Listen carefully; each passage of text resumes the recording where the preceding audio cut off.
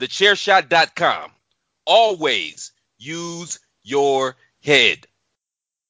We are the G.O.D. Touchdown by the chair. We came to rock the spot like Iron Man stars. Getting the freak Hey, accident on baby, top of a couple innocent of chairs. in the world today. Chairshot Radio, Chris Platt and the R.E.Y. So listen to them clear and put the box right near your ears. Let your blood sink down your ears. Cause you can never fuck with Wu-Tang Killer. Look at the chair. Look at the shape of the chair.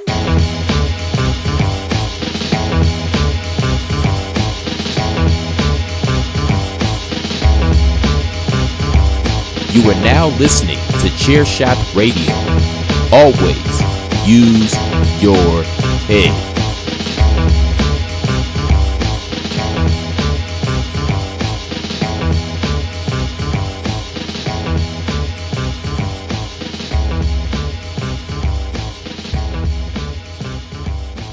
Woo! That brings back sweet, sweet memories. Oh my goodness gracious, it really does. Greetings and salutations, ladies and gentlemen. Welcome back to Three Man Weave. Three Man Weave is brought to you by the good folks at Chairshot Radio in conjunction with TheChairShot.com, which we remind you to always use your heads. And use your heads right now, because 'tis the season. It's the holiday time. You got people you got to buy stuff for. Maybe you want to get a gag gift for them. Maybe you are traveling and going to be with your family. I don't recommend it, but I know a lot of you are going to do that. It is what it is. And you might need a gift for, cousin Seymour or Uncle Randy or somebody like that. It just randomly pops up. You know how it goes. Why not go to ProWrestlingTees.com/TheChairShot and pick up an official Chairshot t-shirt? We do have something for everybody. We've got Jesus Did the Job. It's the reason for the season. They don't have to know it's a wrestling related shirt. They'll think Jesus did the job. Jesus did do the job, right? If they're hella religious, boom, there you go. Hashtag journalism. Everybody talking about fake news and whatnot right now. They ain't got to know that it's a wrestling shirt. Save Tag Team Wrestling. Okay, that one is kind of obvious, but still. The fact of the matter is, if you enjoy the content that we provide day in and day out here at The Chair Shot, the best way to make sure we continue to do that is by supporting us. How do you support us? I'm glad you asked. By going to ProWrestlingTees.com/TheChairShot. Please and thank you, and please, TheChairShot.com. We're not just a website, we are a movement. I'm Mr. Velvet Pipes, Christopher Platt. As always, I'm joined by my esteemed colleague, my brother from another mother, Mr. Raymond Cash. PC Tunney is on assignment this week, so we're not running the three-man weave. We're actually running the pick and roll today. So, Raymond, how you doing, sir? That makes sense because I'm a power forward and you look like you're a point guard, so that makes perfect sense. I am a point guard. My passing was my best ability on a basketball court, and rebounding. I could rebound real well too. But go ahead. Okay, Gary Payton. 2 questions. Number 1, are all the people in your family old as fuck Seymour? Really? The irony is, all these names that I be naming, I don't have any family members that have those names. Okay, fair enough. Secondly, didn't the intro bring back some memories, dog? It did, man. It brought back great memories. That's one of the great shows that nobody was listening to, quite frankly. No, people listened. It's just they didn't have shit to listen to because we barely recorded. For those of you who don't know, Mr. Platt and myself had the Chair Shot Radio moniker for maybe 7-8 months and possibly did maybe 3 months worth of work. 3 months? You giving us a lot more credit, man. We had a few shows. But and to our credit, both of us have jobs, we have families, things happen. So with that being said, it's just matriculated itself into the three-man weave with our brother, Mr. Tunney. But since Tunney isn't here tonight, I figured let's kind of do a throwback. Let's go old school, man. We're going to walk the ropes like The Undertaker. There's many other old school moves you could have used. You chose that one, but I rock with it. I hate that damn move because, I can suspend my disbelief, right? Mm-hmm. But this 6'10" big motherfucker just walking the ropes and staring and looking at me, and you got my arm, and I'm just like, okay.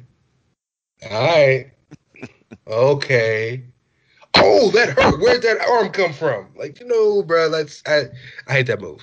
He I was I appreciate the athleticism, but yeah, that's a big bunch of nothing. he was okay. Kayfabe, I'm trying. I'm trying. He was squeezing the wrist. They were in legitimate pain. He had worked on the arm previously, and they were just writhing in pain. Maybe. That's worse than trying to explain the heart punch to me. Well, I mean, if somebody punches you in the heart, man, it's gonna hurt. You might actually be down for 3 seconds. You're right, but if you ever watched them, they never punched in the heart. They punched in the armpit. I can't remember the wrestlers. I think it was Ox Baker. This was way back in the day. Damn, you took it back with You know what I'm Ox talking about? Baker. I know Ox Baker, yes. So Ox Baker, it was actually a Melon Farmer. His finishing maneuver was the heart punch, Hmm. and a Melon Farmer actually died in the ring with him. This was way back in the day before either one of us would thought of, but he actually died in the ring, so it kind of helped to get the move over because it legitimately killed a Melon Farmer. And for the record, for those of you who are true wrestling nerds, you'll appreciate the fact that I brought up the heart punch because me, Mark Callis's finishing move was the heart punch. They don't know nothing about me, Mark Callis, man. I'm Being just man- saying, there's 5 people. I can hear Rob right now listening, like, yeah, yes, yeah, that's it. being managed by Teddy Long with the leather do rag. Yes, Oh, for the record, yes, any black man that wears a do rag and has no hair, you all right with me, bro? touche, You all right with me? touche, touche. Okay, so this ain't a wrestling podcast. This is more. This is the sports edition.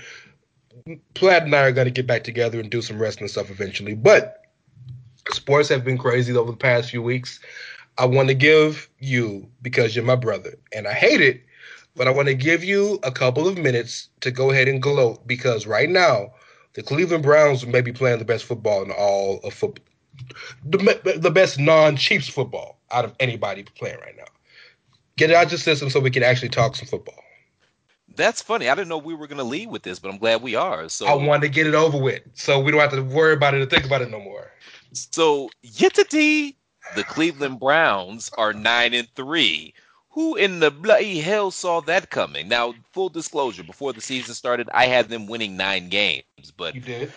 and this was a big win because people think that Tennessee is good. Me personally, I think the jury is still out. That defense is trash. I think I talked about it on these airwaves. I don't know if they're legitimately good, but most people do think that they're legitimately good. They are leading their division, and they got mollywopped by the Browns this past Sunday. That was probably not even probably, that was the most impressive win of the Browns season. And it's got people looking at the Browns in a different light. People are asking, are the Browns really good? Which I think personally the jury's still out on that, but I'm just going to enjoy the fact that they're 9-3 because the last time they were 9-3 was like 1994. Yeah. So I'm going to enjoy that. So to say something good about the Browns, they've actually found a formula that works for them.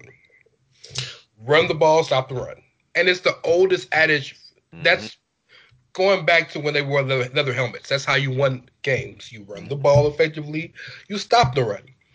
Um, I do think, and this is going to sound a little ironic because Baker Mayfield had his best game of the season throwing the ball. But I think you're going to get to a point where Baker's going to have to win the game for you with his arm. I still think the jury's out on that. But nonetheless, against a good defense, Baker threw 4 touchdowns, 300 yards in a half. So, I mean, like right now, the Browns have every reason to kind of feel good about themselves going into a big clash with Baltimore next week. So, like, I think clearly the Browns aren't the best team in the AFC. That's the Chiefs and the Steelers lost tonight. We record this on a Monday night, but the Steelers, I think, are still better top to bottom. The Browns can beat them, but I still think the Steelers are better. And I think the Bills may be better. But they can legitimately punch all three of those teams in the mouth. And I think, as many teams have shown, Vegas being the first one out come to mind from this year, they've shown the formula to beat Pat Mahomes. Keep him off the field. Keep him off the field. And Kareem Hunt, Nick Chubb, no better combination in the league than that. That's what I think makes them dangerous when you get into January football. It's going to be cold. It's going to be snowing. The elements are going to be a factor. We saw that 3-game stretch in November where they went 2-1 where they dealt with some of the worst weather you could possibly deal with at that particular point in time. And Yeah. it wasn't pretty, but they found a way to win. And you were a lot kinder to Baker than I am. I don't think Baker's it. I just don't. But shout out to Kevin Stefanski. I mean, he had a few years out there in Minnesota as the offensive coordinator dealing with Cousins. And I think that Baker is more talented than Cousins, but it's the same type of thing. We're talking about mid-level quarterbacks here. And the same thing that he did with Cousins is the same thing that he does with Baker. He doesn't put Baker in a position to fuck shit up. Now, he saw that Baker had the hot hand on Sunday, and he just let him rock with it. Yeah. You got to feed the hot hand. So he let him rock with it. But I think that's the exception as opposed to the rule. I think his wheelhouse is 22 to 25 passes per game. Just hand it off to Nick Chubb and Kareem Hunt. If you do this right, both of them are going to mess around and get 1,000 yards, which that hasn't happened in Cleveland again since '94 with what was it? It was Eric Metcalf and oh my lord, it's Leroy Horde. And they went 11-5, won a playoff game that year. Got killed by Pittsburgh in the second round, but they went 11-5 and won a playoff game that year. So I think that is the formula. And the defense, if that front four can continuously get pressure especially with Myles Garrett on the field, because as great as Nick Chubb is, Myles Garrett low key might be the best player on that team. I don't think it's a question. Yeah, I don't think it's a question. Yeah. So if they can get legitimate pressure without having to bring rushers, you can drop 7 people back into coverage. That's going to make it a lot more difficult to throw the ball come playoff season. Now that secondary does have some questions. They're very talented, but they always stay hurt. Like I can't even remember the last time that the actual secondary for the Browns played a game, like all 4 of them, like both corners and both safeties. I don't know when that's happened. And that's not an excuse, but they're young, but they're talented. Fair. Yeah, but it's fair. Yeah. And something that, both of us being fans of teams that have been defensively led for so long know is you can have a subpar secondary. Doesn't matter if you got a great line. If you got a great line that gets pressure and gets to the quarterback, that ball's coming out, and it could be me or you. It doesn't matter. Somebody going to get to it. And that's what's happened for the Browns because you guys have had a very solid defense. And nowadays, to have a solid defense, you're giving up 25 to 30 points. That's just what it is. Because I think the rules have shown us, all the rule changes have been changed to raise the scoring and to protect the quarterbacks. So there's not many 10-7 defensive battles anymore. So if you give up 25, that's not a bad game. One thing I want to speak about the Browns that I'm curious to hear your opinion on is if it's interesting that Baker's played his best football and has not thrown us interception since Odell got hurt on an interception that he threw. Now, I'm not one of those people that thinks that the Browns are better without Odell, but I think I have an explanation as to why they play better without him. Do you mind? Please, the floor is yours. We have because we've been so blessed and kind of ingratiated with so many great quarterbacks over the past decade. Over the past decade, we've had the pleasure of seeing Peyton, Brady, Rodgers, Breeze, now Pat Mahomes, so many, and even the younger guys, Russ Wilson and Deshaun, so many true great passers in this generation. Phillip Rivers and Ben, I give them that credit because they're Hall of Famers. That we think that every quarterback can or should be able to make all 5 reads on the field. They can't. Baker's not a 5-read guy. Baker's not a 4-read guy. Baker's not a 3-read guy. Baker's a number 1, 2, where's my hot? And I think right now he's either looking at Landry, he's looking at the tight end, or he's looking at his hot. And I think that's helping him because his decision-making is what has always been his biggest issue. And when you don't have so much to think about, then you make better decisions. And with all due respect to Odell, he's such a commanding presence on that field that I know Baker feels like I got to get the ball to Odell. I ain't threw it Odell in about 5 passes. I got to throw to Odell now. And that's no fault of Odell's. It's just who he is. I'm sure T.O. was the same way in the huddle. I'm sure Michael Irvin was the same way in the huddle. I'm sure Marvin Harrison or Jerry Rice. Any great receiver, that's just who they are. They command presence. So I think that's the biggest issue.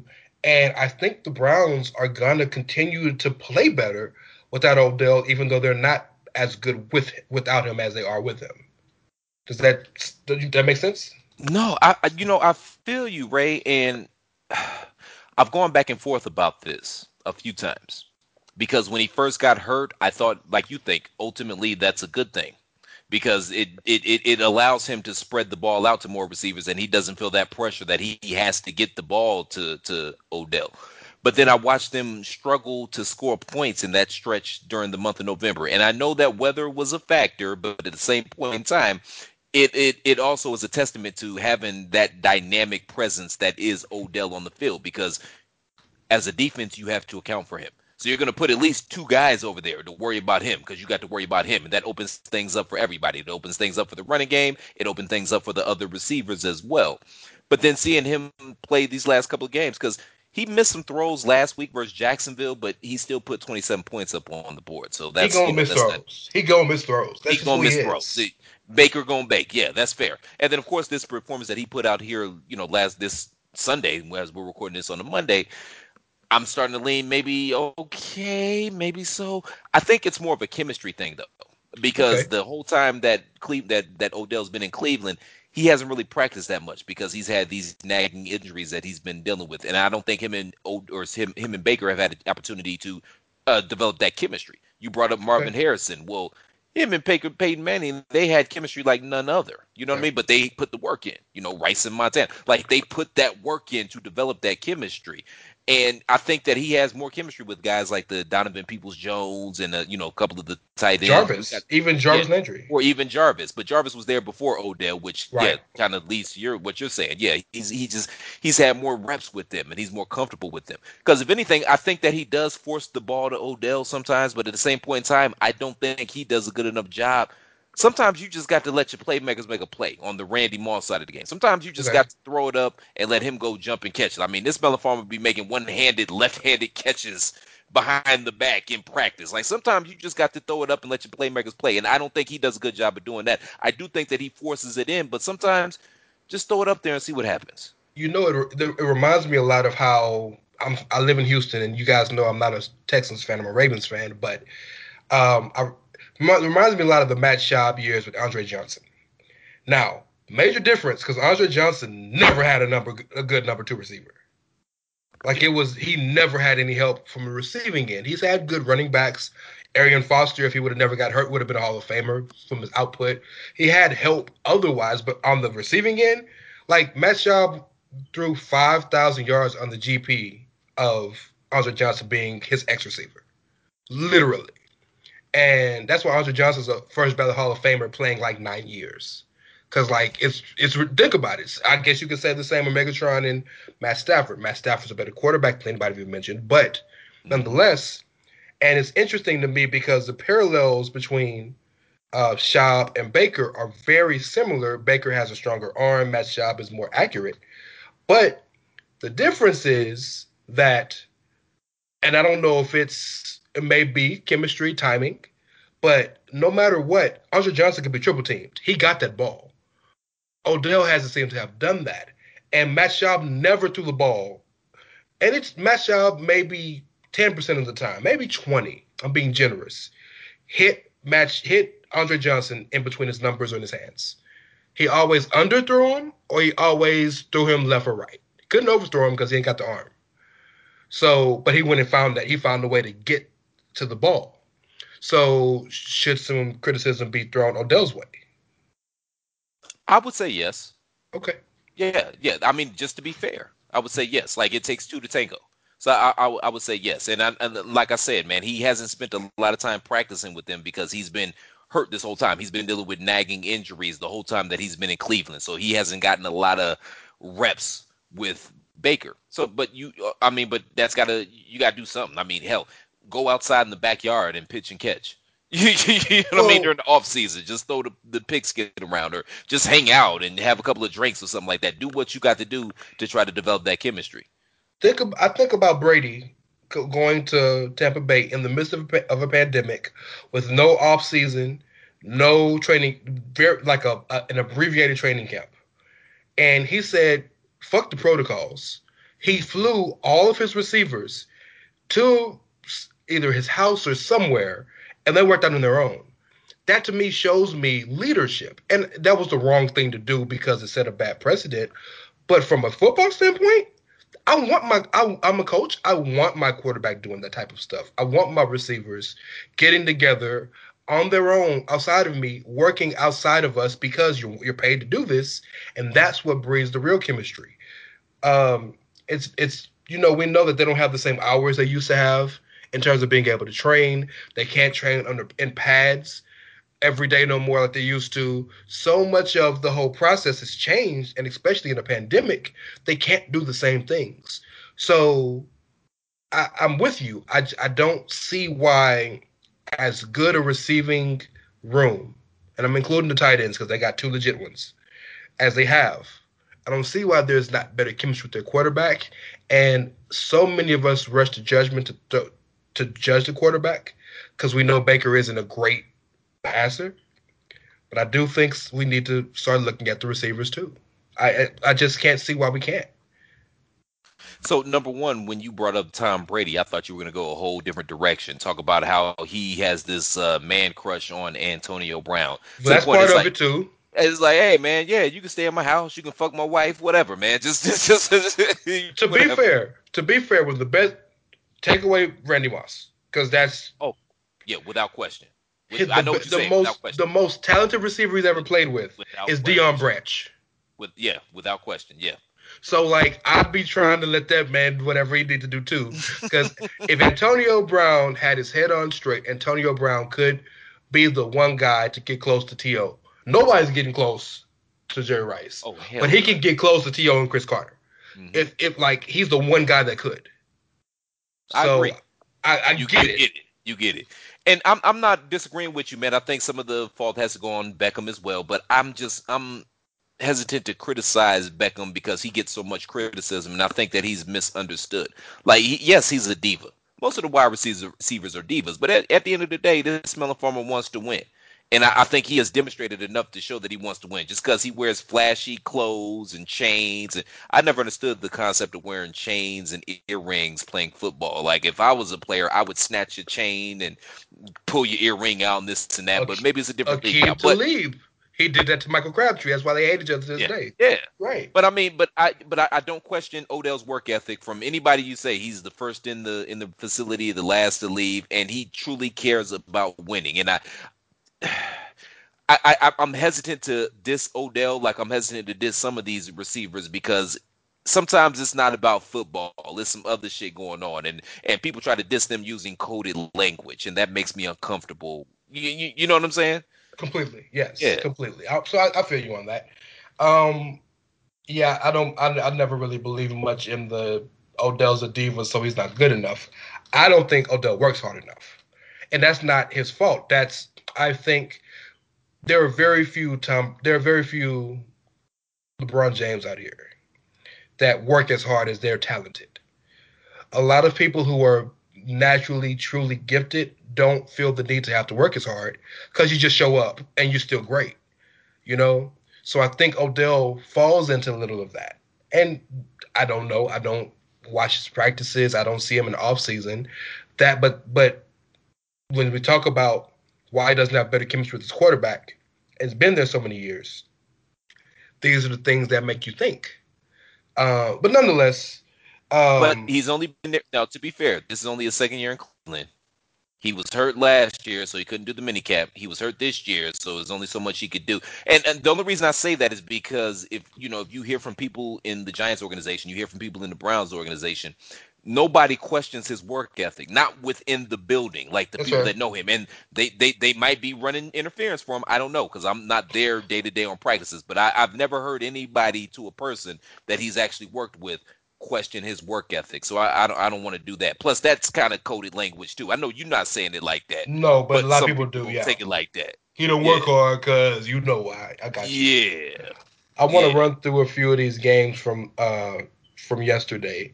Well, first and foremost, the Washington football team beat the Steelers tonight, 23-17. Shout out to them. Shout out to Dave. Attitude Shout of out to Progression. Attitude of Progression Dave. Yes, sir. Has Um, there ever been I know they're 11-1 now, but has there ever been an 11-0 team that fewer people believed in than the Pittsburgh Steelers the ever? last time the Steelers went 15-1, when Tommy Maddox got hurt and Ben Roethlisberger was a rookie, had to come in. They had no offense. It was Jerome Bettis all day long, and they had no Yeah. offense, but the defense was giving up like 10 points a game. So And they yeah, won the Super Bowl that year, didn't they?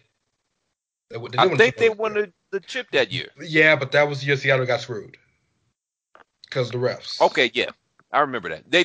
did. Yeah, that bogus pass interference call. Yeah. hmm That's fair.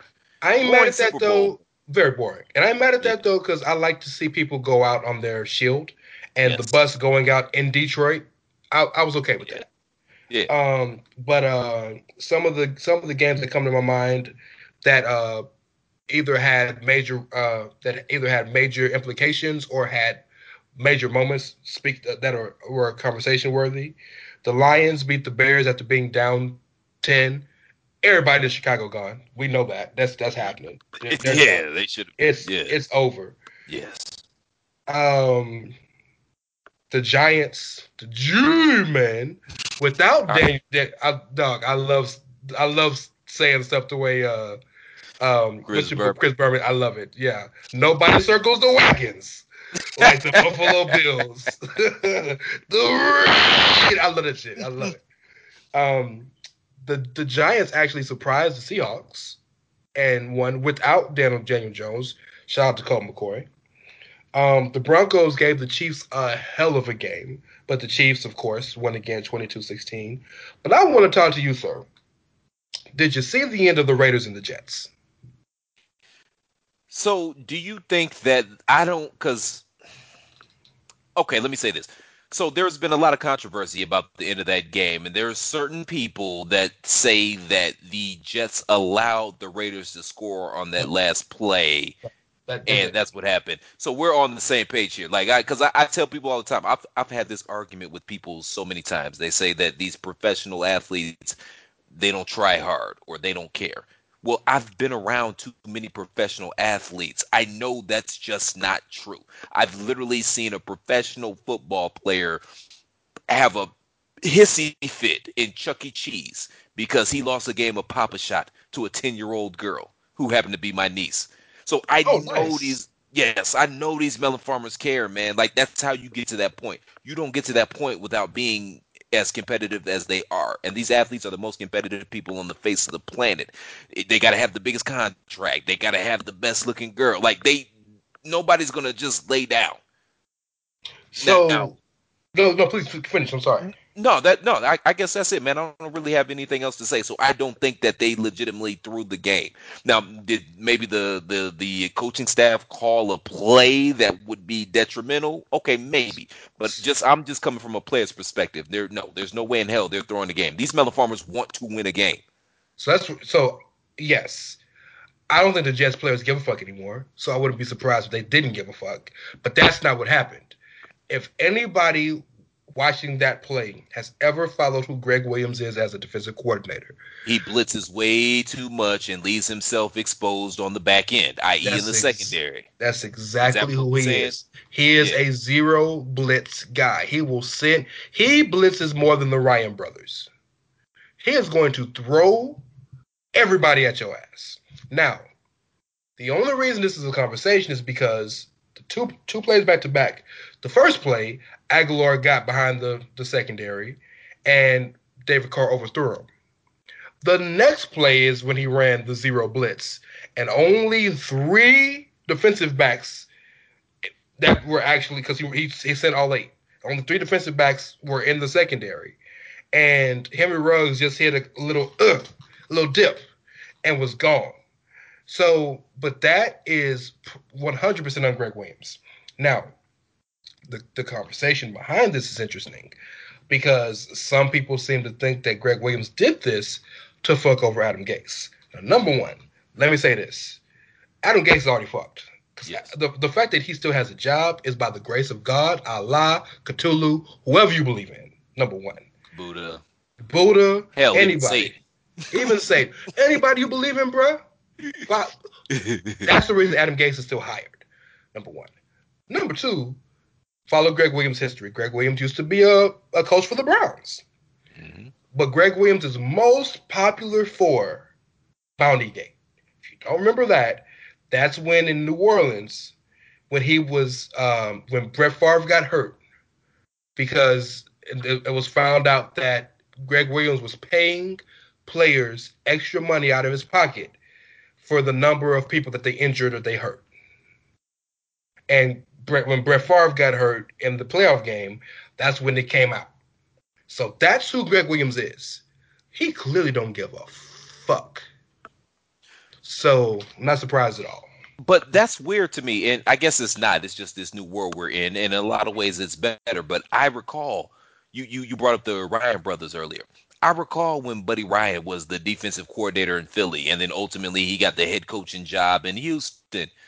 They openly talked about this melon farmer had bounties on melon farmers. Like, they openly talked about it. And this was in the late 80s, early 90s. Like, that's just what you did. I'm not saying it's good or bad, right or wrong. That's just what football was. And as we've gotten more sophisticated as, you know, as a society, I disagree with some of the stuff. Some of the stuff I do agree with, because, I mean, we see how fucked up these guys are at the end of their careers. We've got to try to make this game as safe as we possibly can, even though it's just not going to be safe.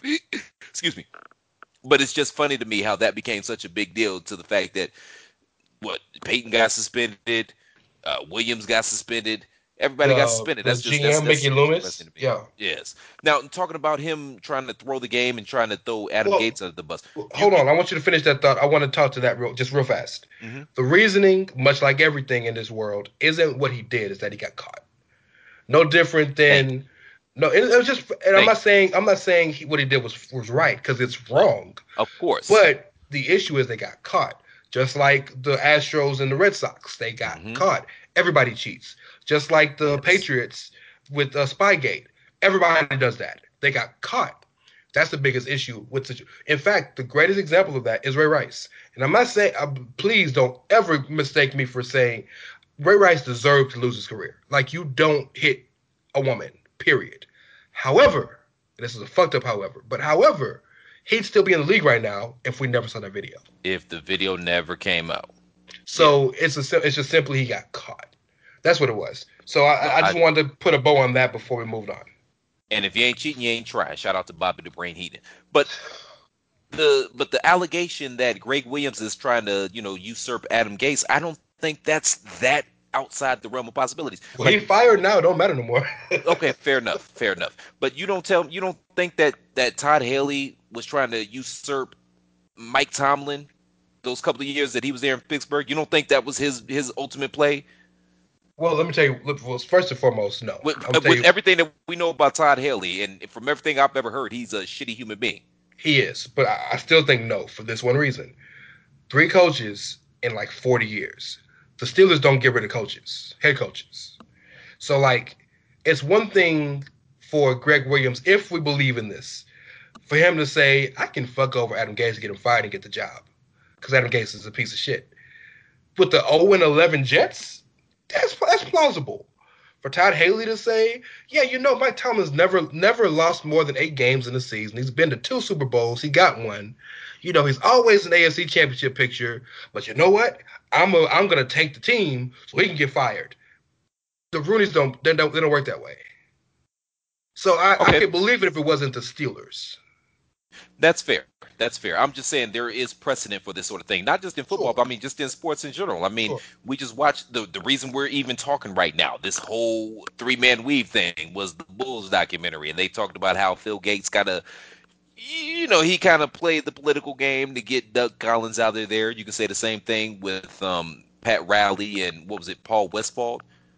Was he the coach of the Lakers? No, that was the coach of the Lakers. That's Paul Westhead. Paul Westhead, I beg your pardon. Yes, but that was Magic. Magic pulled the power play. Was like, I'm not playing for him no more. And you don't think Pat Riley read the tea leaves and saw, this Melon Farmer is going to be one of the best 5 basketball players ever. I should probably be friends with this Melon Farmer if I'm trying to get this job. He hitched his wagon to the right guy, but I don't think he had a play in getting the guy fired because he had no play in the building. Magic had all the play. Mm-hmm.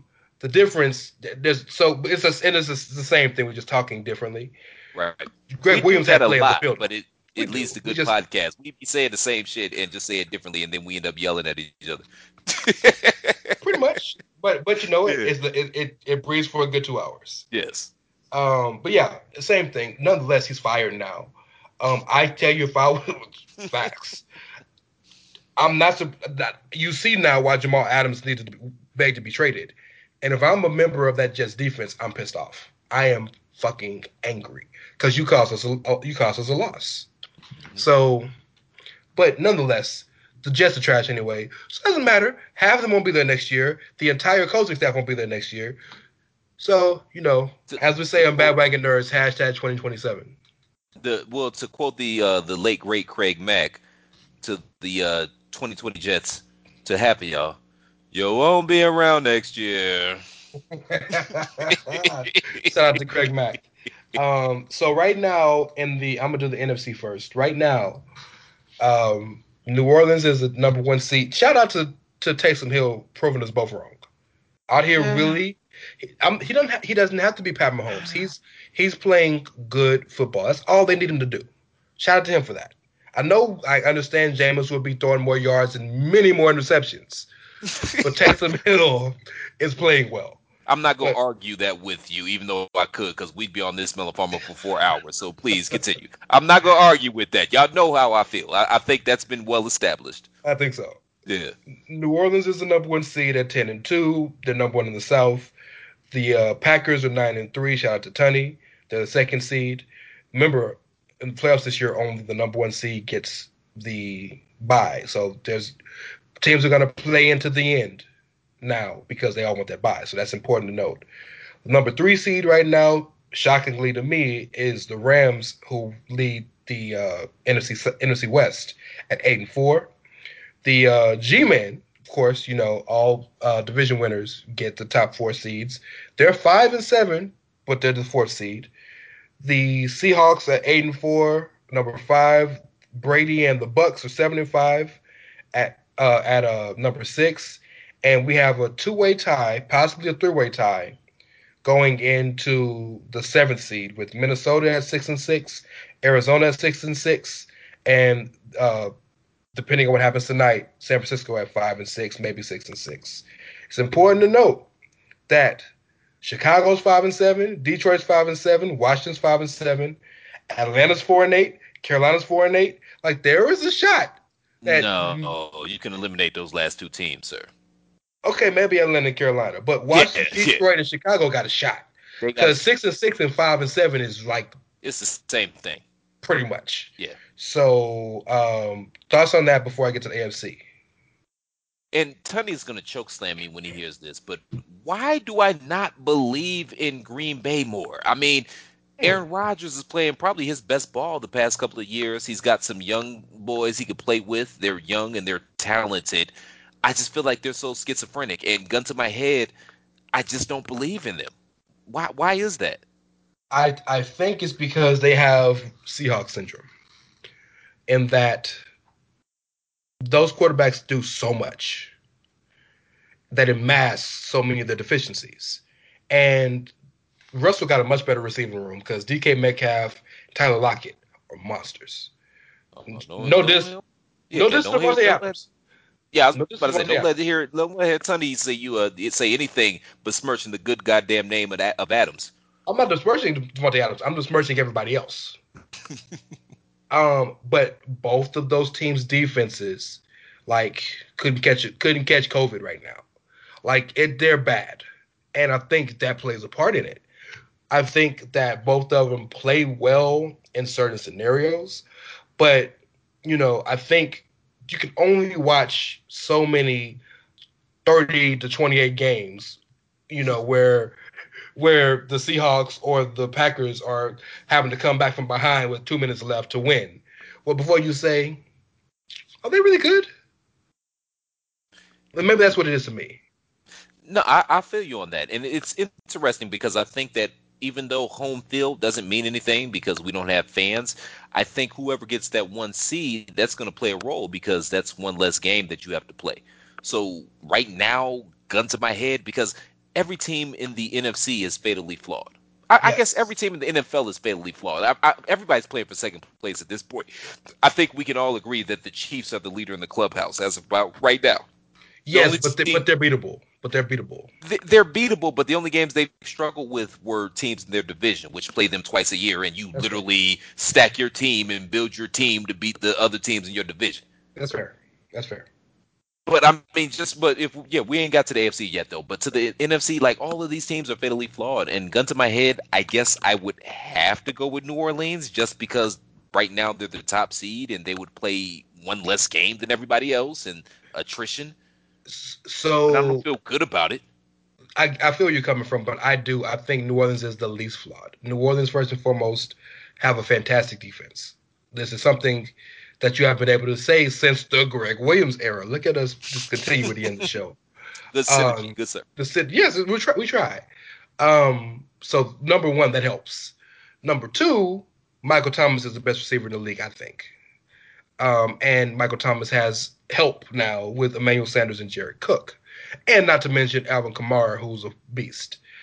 The issue is who's playing quarterback, and Drew Brees breaking every bone in his ribs, damn near, only helps him because he slows down from week 10 to week 17, and so when the playoffs come, the arm ain't the same.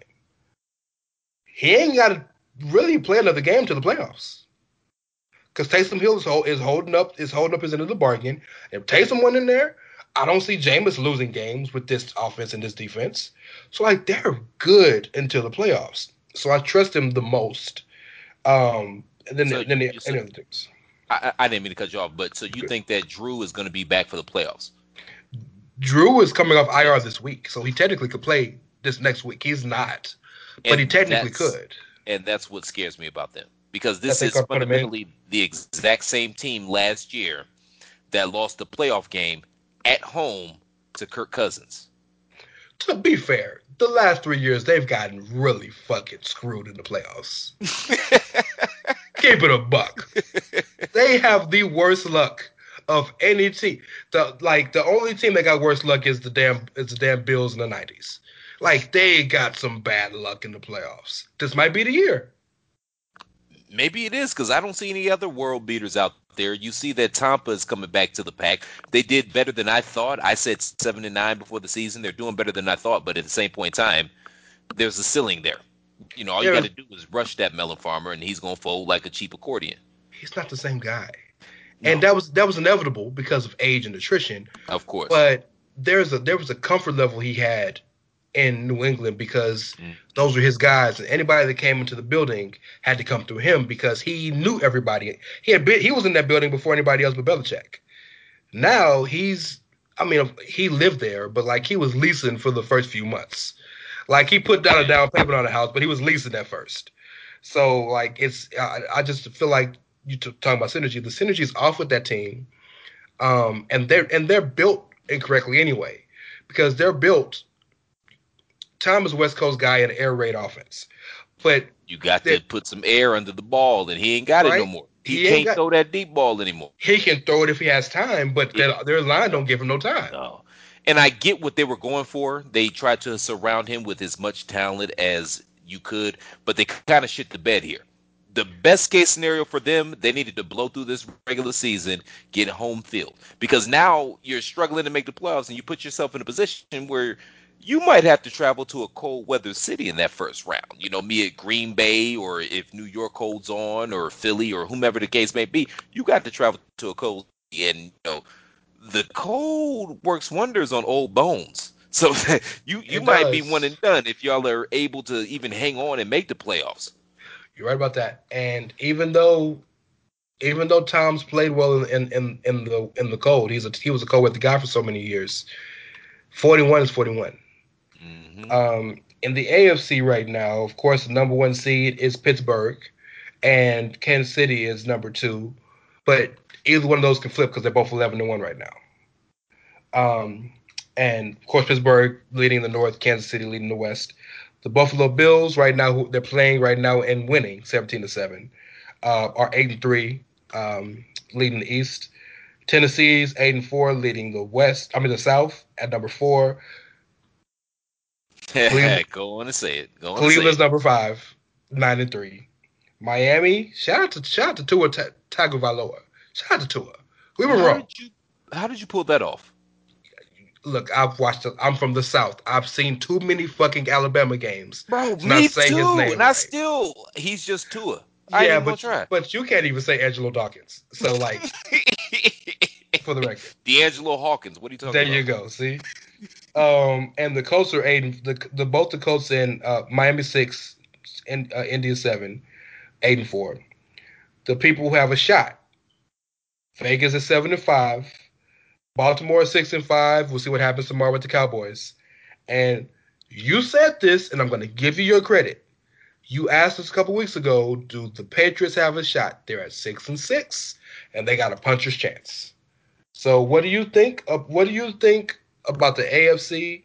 And what do you think? Who do you think is going to be the 3 to make it in the wild card? Because that's the real conversation. So I think Cleveland has solidified their spot with I'd 9 agree with wins, that. I'd and agree they're with going that. to get at least 2 more wins this year. I don't want to agree with that, but I'd agree that Cleveland is in Yeah, regardless. yeah, So yeah. yeah. I think Buffalo's going to win that division. I think Miami is going to fade at the end. As much as I love Tua, and he has brought a spark to that team, I don't know. I'm just going to say Buffalo. So you don't Um, think Miami makes the playoffs? okay, so let's assume Buffalo wins the what is it, Well, the East. so just I'm trying to break it down to where it could make sense to me, so I could talk about it. I got you. So let's assume the 4 winners right now. We're going to say the winners. So that's Okay. Pittsburgh in the North, Kansas Yeah. City in the West, hmm Buffalo in the East, and hmm Tennessee in the South. Let's Okay. assume that's going to stay the course. Okay. Cool. Obviously, I got to throw Cleveland in there. I Well, think I they've think got that's a guarantee. Yeah. yeah. Other than that, I'm looking at Baltimore. I mean, you guys have had the year from hell, but at the same point in time, man, every single game that you have left is winnable. It's not outside the realm of possibility that y'all could go 11-5. Granted, you play Cleveland next week, and that looks a lot more winnable for me than it did a few weeks ago. But Yeah. still, you have the opportunity to go 11-9, or excuse me, 11-5, or even 10-6, or maybe even 9-7. That might even get it. So I'm gonna say Cleveland. I'm gonna say Baltimore. That third team, Right now, Miami's 8-4 and Indy's 8-4. So you're kicking one of those out right now with Baltimore coming in. it's hard for me to believe in Philip Rivers. I agree with that. And the only thing that makes me possibly say they'll be all right is they play in a dome, but I don't see it. I don't see it. And Jacoby Brissett's the best quarterback on the team.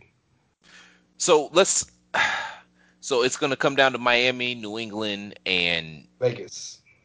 no, I think Vegas is done. I You think they're think cooked. so? Okay. Yeah, I think they're cooked. I thought they were good a few weeks ago. Now I don't. I'm questioning that. They For the barely beat an undefeated, winless team. so for the record, you are predicting, and this is just predictions. We don't know Of shit. course, of course. 2 possibly 6-6 teams usurping 2 8-4 teams.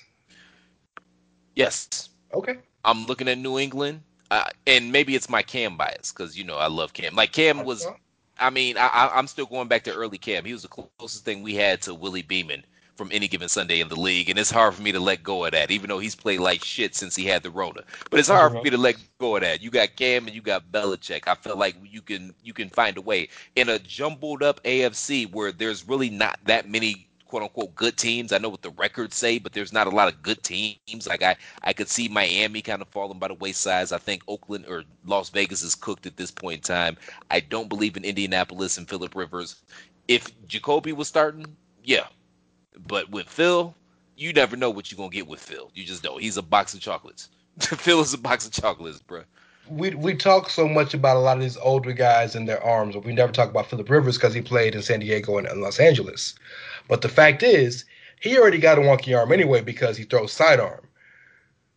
Now he's in the Midwest where he's blessed to play in a dome.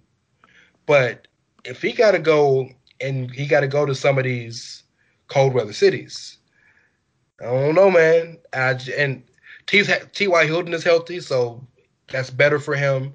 They got 2 good running backs, Naeem Hines and John Taylor. They're a good team. I just don't trust Philip. Keep talking, man, because I'm pulling up some of these schedules right now while we talking. So if I were to make my predictions on who makes it, and I'm with you. I think Vegas falters. I think they finish 8-8, maybe 9-7, but they don't make the playoffs. Cleveland, I think, is a guarantee. I agree with you on that. Get to So the I hate it, but the way they're playing, I cannot. Facts are facts, whether I like it or not. what's your issue with the So Browns, again, man? it's You between stole our Indy and team. Miami. Like I'm gonna don't forget that. say Indy fall.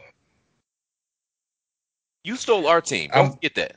You stole our team. Like, was it a dude from Cleveland that took your girl or something like that, man? Do you need a hug? You need a virtual hug? I will give it to you, man. Let's heal. no. Let's heal. It This was is a healing it. podcast. I can tell you what it was. It was a Mayflower moving company from Indianapolis that stole our team, and we said, "No, we're gonna debo another team's team." Um, so right now it's between. Right now, I'd have to choose between um, Indy and Miami. I'm And glad. if you ask, No, please. My bad, man. Go ahead. if you Okay, ask because me who, I pulled up Miami's schedule. Okay, their go last ahead, four. please, Okay, so please. they play Kansas City on Sunday. I think we can That's a agree that's an loss. L. Yeah. That's a After loss. that, they play New England, which that might be the loser leaves town matchup right there. Like the winner of that Okay. that game might win might get into the playoffs right there. And then they play the day after Christmas. They play Las Vegas, and then they end the season at Buffalo. Which, depending on how things shake out, Buffalo might rest their starters, whatever. We don't Yeah, know. they might have nobody to play. Yeah, might have any reason to play. Yeah. I But if see you 1-3, I see 2-2 at the least. 2-2 at the least. I think that's given a lot of credence to a team that hasn't been there before. Although I love Brian Flores, so you might be right. I love him as a coach. They play hard for him, They do. and They do. and that's all they need is to play hard because the best thing for a young team is not knowing no fucking better. And the Dolphins don't know no better right now because they're just playing hard. And that's why a lot of these young teams beat some of these old head teams because these old heads just been around forever doing it and they're in routine. These young kids in Miami just out here playing hard. And that's why I trust Miami more than I trust Indy. So I'm gonna say Miami makes it, and I'm gonna say Baltimore sneaks in the seventh seed. You might be right because I just pulled up New England's schedule, and you might be onto something. So they play the Rams on Thursday. Granted, it's a Thursday game. But It's in New England, I believe. I think no, it's not in New England. It's out in L.A. ooh, that's probably a Yeah. loss. Yeah. Okay. And then they got Miami the next week, Okay. That's a and toss then up. Buffalo, That's probably a loss. and then they close at the Jets. So you might be on to something here with Miami. Um, and I know Cam's your boy, and I don't want to diss him at all, but he's got to be able to throw the ball. He's got to make some passes. I know, I know. And Okay. you might be right here with Miami.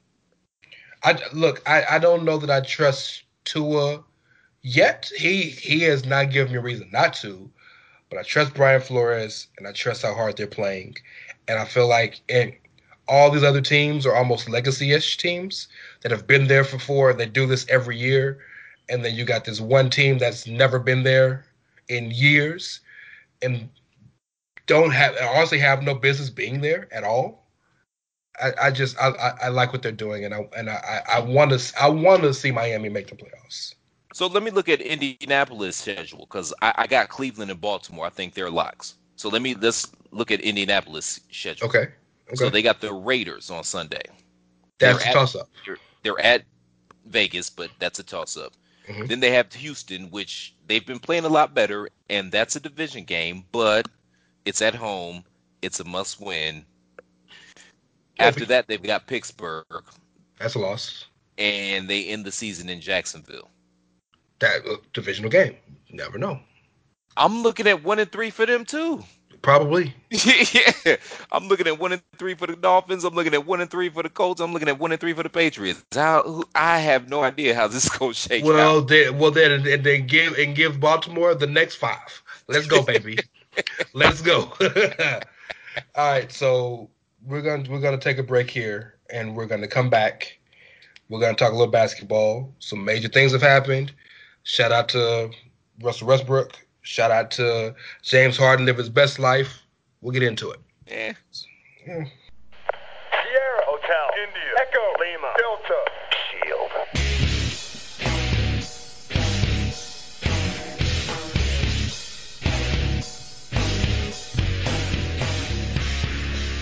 Hey folks, listen up, PC Tony here. Thanks to our new partnership with Angry Lemonade, you can save 10% on physical products and digital commissions using the promo code ChairShot.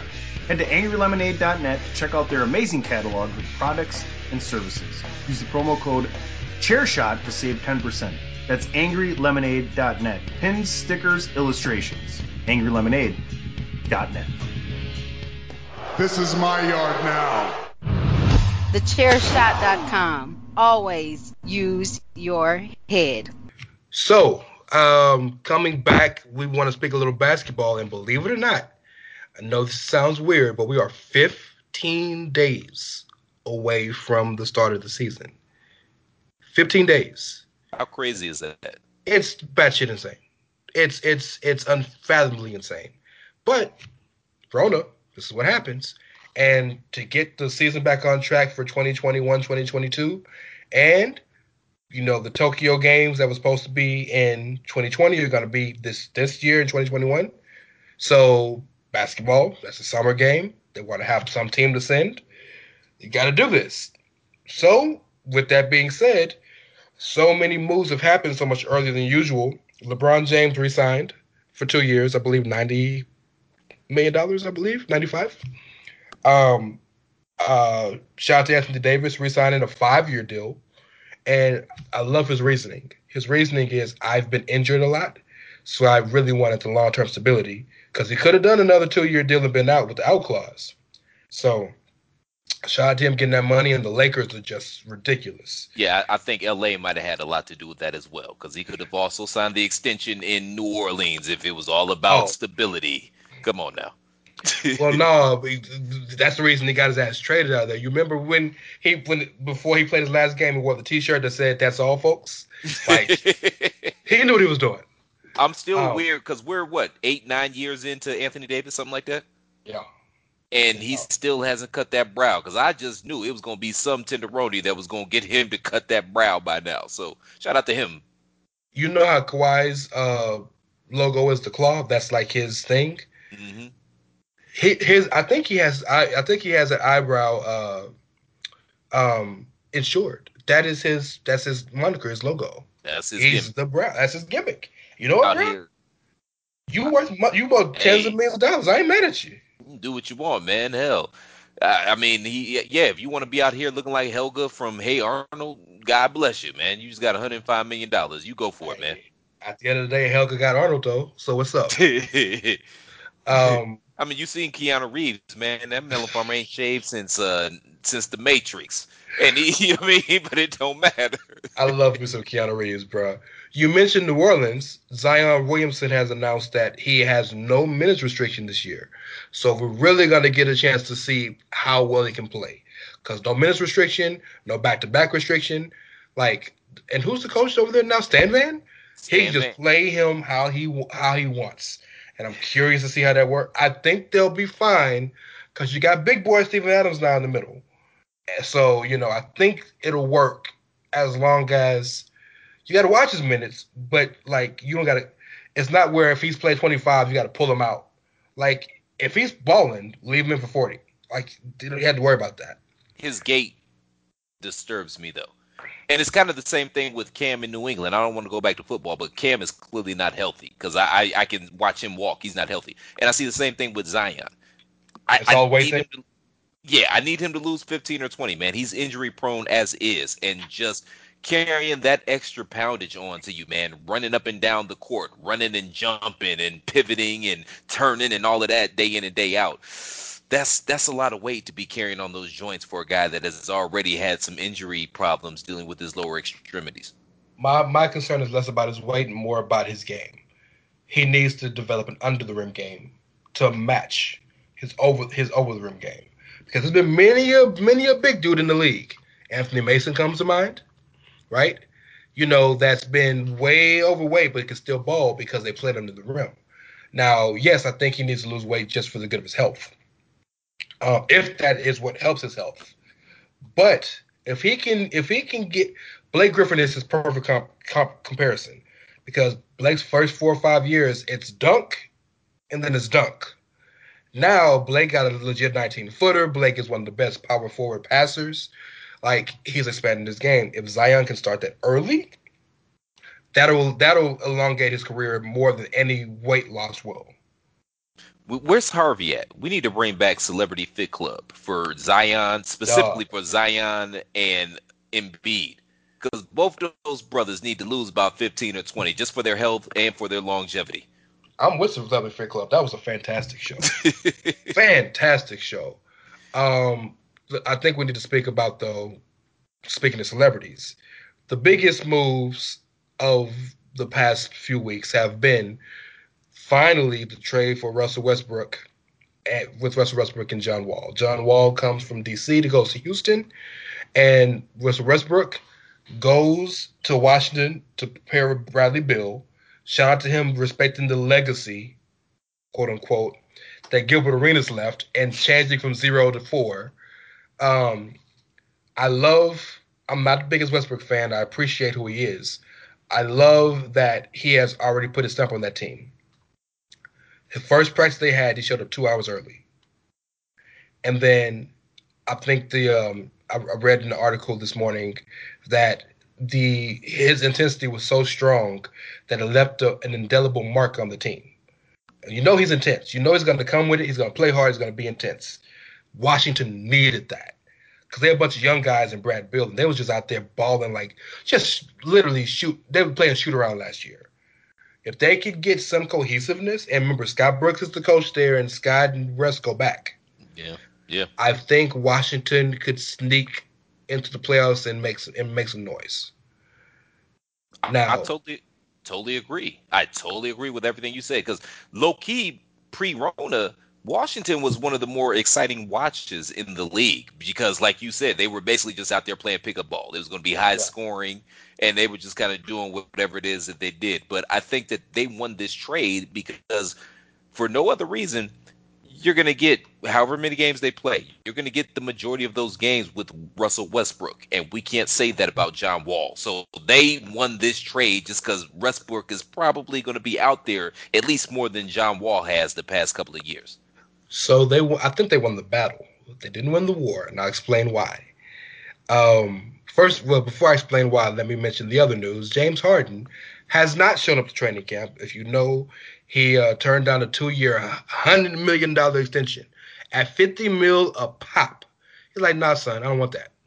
Not good enough. And instead of showing up to the first day of training camp, he, on his own volition, it's important to note, this wasn't some stuff that people noticed. He put this out on his own Instagram. He's hanging out in Cali with his boy Lil Baby at Lil Baby's birthday party, not socially distancing, no masks, just hanging out with his boys. That was a message. Now, go ahead. I was just going to say that there's a whole scuttlebutt here in Atlanta in regards to Little Baby. And let's just say he got caught up on the, we'll say, the Malik Beasley side of the game. You know what, man? Do we really want to be the hoodest show on the airwaves and talk the Malik Beasley conversation? Do we want to talk that? Because that is the blackest conversation we would have ever had on Three Man Weave. I don't think we're ready for that. Just know Magic City is dangerous, y'all. He fucked up, and I'm not even saying I'm not the moral police, man. You want to do what you do, man. But to get caught out here on social media and completely blindside your baby mama like that, you fucked up. It is what it is. Blindsided his baby mama and side chick. Yeah, that's hard to do. To catch them both off guard, that's impressive. And then Larsa got to go crawling back to the Scottie Pippen residence, like, hey, babe, like Sharon Stone and Casino, you know what I mean? Like after she was hanging out with Lester and shit, you know. So she went back to Scottie after she was with Future. Yeah, you didn't see that? Yeah, I don't pay attention to them. Okay, I was about to say something disparaging about Larsa, and I'm a gentleman, So I won't say it on air. I I'll can tell say you it after. tonight. I'll tell you after. I'll tell you after the show is over. I'm a gentleman on the airways. But I think the Rockets win the war because number one, you don't expect anything from John Wall. John Wall is an all-star player whenever he plays. He's a fantastic passer. He's a fantastic defender, and by every stretch of the imagination, he's a really good teammate. Not too dissimilar from Russell Westbrook. I was like, They just played different. ask Bradley Bill about that, but go on. Bradley Bill came out and said that all that shit, and it could just be cap, but all that shit that was talked about between them hating each other, they're forever brothers. He loves them, so it could just be goodwill. I'm glad you're gone. Yeah, that's Could be, but I don't know. And that I feel like is a lot of what we're going to see eventually with CJ and Dame. Brad wanted to be number one, and that was John Wall's team. That's all it was.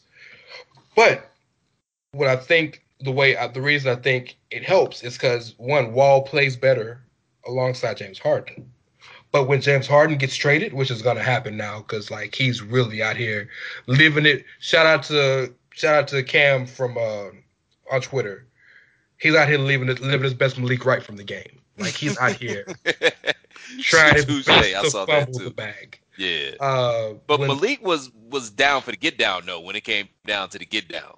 Oh, talking about when it's time to play. Like Malik got 2 chips, man. Malik got 2 rings, baby. You right, but okay, so that's the difference there because James are never gonna get one. But December 22nd and especially December 25th, James is gonna show up to play. He's just not gonna practice. And you know what? I ain't mad at that. But if and when James gets traded, John Wall will play better in the system they're trying to create than what Russell would have. I just think it'll be a better fit than Russell would have because Russell Westbrook team is dominant on Russell controlling the offense. Now, I know John Wall controls the ball, but there's a difference between controlling the ball and controlling the offense. Russell controls the offense. You know what I'm saying? You get the difference. No, I get exactly what you're saying, man. It's very Russell centric, and I'm higher on Russell than you are. He's one of my favorite players to watch, and it's like, okay, he's 90% of what you want. That 10 is kind of rough. It's a little brutal, but I'll take him every day because I know every single night he's coming to war. He's gonna go to war, and I can respect that. I'll take that 10% deficiency from him.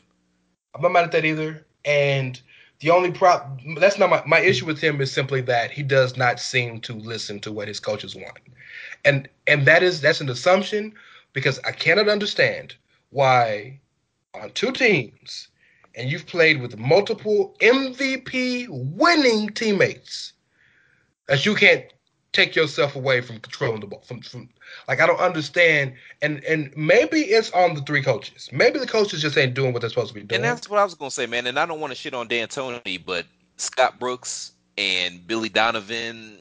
I don't like both of those guys. That ain't exactly Phil Jackson and Lenny Wilkins or whomever or Greg Popovich. You know what I mean? It's not, but Kevin Durant is still motherfucking Kevin Durant, and James Harden is still motherfucking James Harden, and he still was like, "Nah, bitch, I'm motherfucking Russell Westbrook," and like I get it, I do because he's an MVP too, but like KD left. Don't look. Forget all the noise you heard. We know why KD left. You're right. I can't argue that. As much as I love Russ, I can't argue that. We all know why KD left. So, like, at some point, you got to get through your head, man, maybe not change, but maybe I need to alter something. He won't do it. But then he left Westbrook to go play with Kyrie, so that melon farmer got some shit going on, too. I think that the reason him and Kyrie hooked up is because they're the only 2 guys in the league that actually like the other each other. Yeah. So. Exactly. They're kindred spirits. Yeah. Speaking of Kevin Durant, his old team, one thing another news item, interesting to mention, Draymond Green and James Wiseman missed Warriors practice, and the prevailing thought is that they got COVID. So you're already down Clay. Kelly Oubre is trying to get ingratiated in a new system. Steph is coming back, trying to be healthy again. And your leader, it's Steph's team, but we know Draymond is the vocal leader. and your number one. I'm sorry. Well, your number one in terms of round, but your number 2 draft pick, both out for the first week or so of practice. I think that hurts them. What do you think? That sets a bad precedent for the team. I wanted to bring this up to you, man, just in general. So, number one, man, I pray that both Draymond and Wiseman recover and they're going to be okay. That being said, we have seen precedent, at least in the NFL, like when people, certain guys, when they get to COVID, they don't exactly bounce back to the level that they were before. Not Cam everybody, but Newton, like you're speaking about. Yeah, like my man Cam, like Ezekiel Elliott. I'm just throwing some names out there.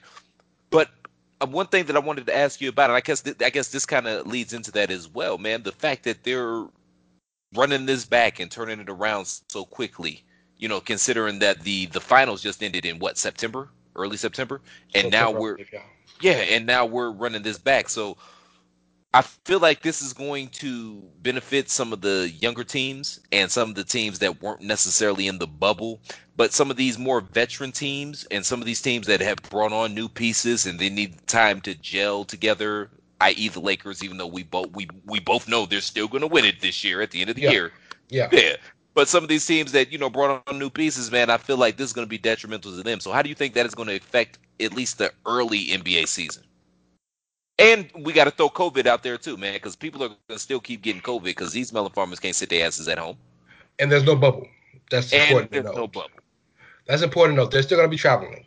The NBA, and for the record, Adam Schefter, Adam Silver. You mean Tony Dungy? You mean white Tony Dungy? What do you say? I can smoke a bag of that. That's your go-to, right? Yeah, you see it though, white Tony Dungy. I see it. Take the glasses off. I can see it. Yes. Adam Silver is the only one of the 4 major commissioners who has actually handled this correctly, I think. Mm-hmm. And if you don't believe he's handled it correctly, he's handled it effectively. So I'm worried about them traveling, but he's put in a whole bunch of provisions. The weed rule is relaxed, so like to get through. Yeah. So shout out to J.R. Smith. But puff pass. Okay, so what if the dude that's rolling up? What if he got the Rona? And look, you puffing and passing. You gotta take your wins with your losses, bro. Like you got to give them something to you. So they already they're.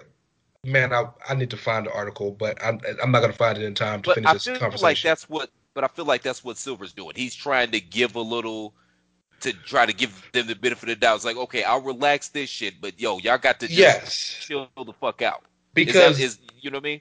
That's exactly it. Because they released an edict. I guess is maybe that's an incorrect word to use, but speaking of the protocols, and one of the protocols is they cannot go to clubs or whatever.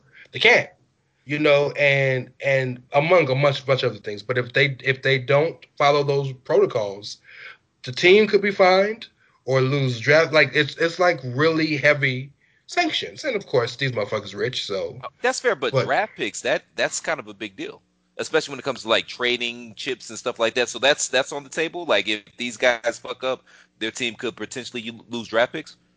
I believe so. I don't want to speak incorrectly. I gotta find the article. So if you want to, will you bloviate for a minute while I find this? Oh, don't mind if I do. So getting back to the Golden State Warriors, we talked about this before we went on air, how Andrew Wiggins found 20, 30 pounds of muscle. And it makes them interesting. This was before I learned about the news about, Draymond and James Wiseman. Prayerfully, they get back healthy and whatnot. I know they don't have Klay Thompson. But if Andrew Wiggins is going to try, which that's, his talent has never been the question. His question has been whether or not he gave a damn. And the fact that he came back 20, 30 pounds heavier, that lets me know that he gives a damn. He's trying to work. So if they bring him back, they still got Chef rather. Obviously, Draymond is going to be back at some time. And I think that James Wiseman, in the position that he's in, between Chef, between Draymond, between this new and improved Wiggins and Steve Kerr, who apparently is an offensive guru, I think that he has an opportunity to really come in and make a huge impact right away.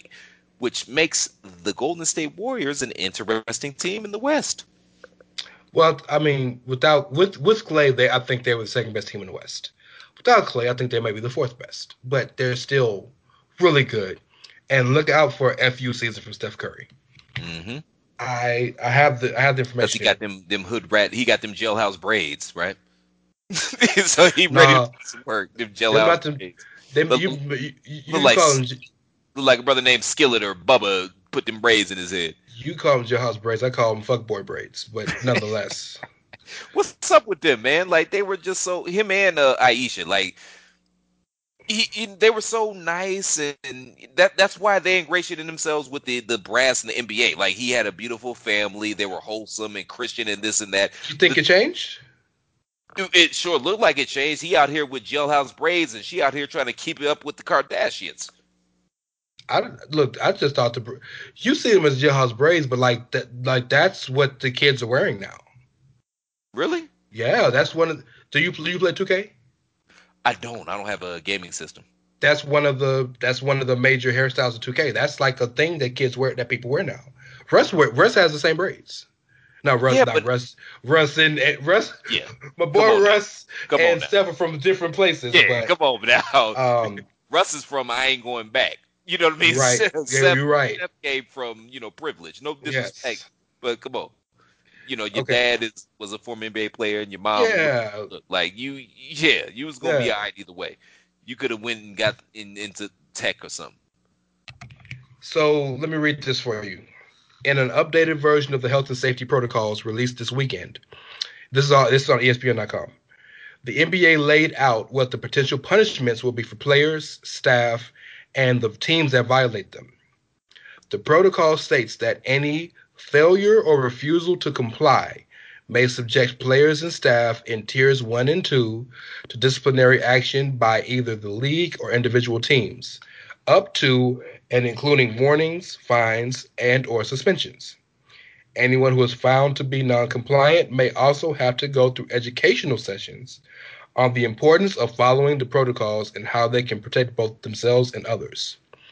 In addition, teams could also be punished for failing to comply, as well as failing to report any potential or actual violation and or discipline imposed by the team for such violation. If teams are found to repeatedly violate the protocol, they could be subject to enhanced discipline. It specifically pointed out that any violations led to spreading the coronavirus or to other teams, and as a result, require adjustments to the NBA schedule or impact any other team, could cause punishments up to and including fines, suspensions, adjustment or loss of draft choices, and or being forced to forfeit games. They're not playing this year. That's pretty serious. That's fair. So it was, and shout out to Adam Silver. Yeah, so that's what it was. Okay, I'm gonna let y'all melon farmers smoke weed, but come on, give me some. And I like fair trade-off. That's very fair. And I've had my issues with Adam Silver. I think he's a little too buddy with the players on the Tony Khan side of the game. Okay. But nobody can deny that the NBA handled this Rona better than any other sports league. Nobody can deny that. That's undeniable. And to your point, a point you made yesterday when we recorded Bandwagon Nerds, which was a great point, is that when someone's too far this way, the successor will oftentimes be too far the other way. Mm-hmm. David Stern was too team related. Too discipline related. Yeah. So now my stepdad coming in and wants to be my homie. Mm-hmm. And that's Adam Silver. Yeah. And it may be a bit too much, but I feel like he's on that line. Because first big issue he had, like literally his first few months, Donald Sterling got him out of there. Yep. Every single issue he's had, the China situation, fixed that instantly. Like he's really seemed to have walked this line where like he's batting 1,000 right now. So I would give him 850, but we saying the same thing. You batting 850 in baseball. Yeah, like, you're the greatest of all time. Sid Williams? Yeah, you're the greatest of all time, yes. Any other thing you want to hit on basketball-wise before we go on to our next thing? So who's, because you know it's going to be one. So who's going to be the Yes. one? Sharon Smith. No. I take that back. Lou Williams? No, the same person that fucked up in the bubble, Daniel House Jr. Mm. No Malik Beasley talk? Well, he need to be on his P's and Q's right now. He need to be a choir boy at this point and stuff. He lives in Minnesota. What are you gonna do? Go to Prince's house? Like, what is it to do? I was about to say Prince lived in Minnesota and he got plenty of tail. You just didn't hear about Yeah, it. but Prince brought the tail to Minnesota. Touche. Yeah. And You know what I'm wasn't saying? walking around the mall with the tail when he had a wife at home. You know what I'm talking about? Somebody's gonna fuck it up though. It's Oh, just multiple gonna happen. people. Multiple people. Yeah. But I do think if you compare this to the only other season I think we compared to 99, it's going to be much better because so many people fucked up in 99 because they just didn't give a shit and they had them fat contracts. I think people see the merit of what we're doing, and I think they see the actual repercussions of what could go wrong. Because every day you look at the news and you see people dying and these things that are happening, and if nothing else, if you really want to be effective, I think this will also be fucked up. But what would be fully effective is have all the players have a Zoom call and just let Karl Anthony Towns talk for 10 minutes. You wouldn't have nobody mess up all year because what that man's had to live through. You know what I'm talking about? Yeah. Because of this virus, Yes. like. You can't look at that man and say, all right, fuck that, I'm going to go to the club. If you care. So. That's fair. So one more question, man, before we get up out of here. Yes, sir. When do you think they're going to try to bring fans back into the arenas? Because you know it's going to happen. You know they're going to at least try. Well, so here's the problem. It's going to be based on every state. Like, look at California now. Yeah, they shut back down, right? They shut back down. The 49ers are playing a home game right now in Phoenix, in Glendale. Yeah. So it depends on the area. Now, I can see them trying as early as January to get 1,000 in with social distancing, kind of like some of the football teams are. But until it's consistent, I don't see it being until April, May. Playoffs is a good point to look at to say maybe if we can get this thing, the vaccine should be coming out in the summer. If we can get this thing situated enough and well enough and know what we're dealing with enough, maybe we can get half full houses for the playoffs. I think that's doable.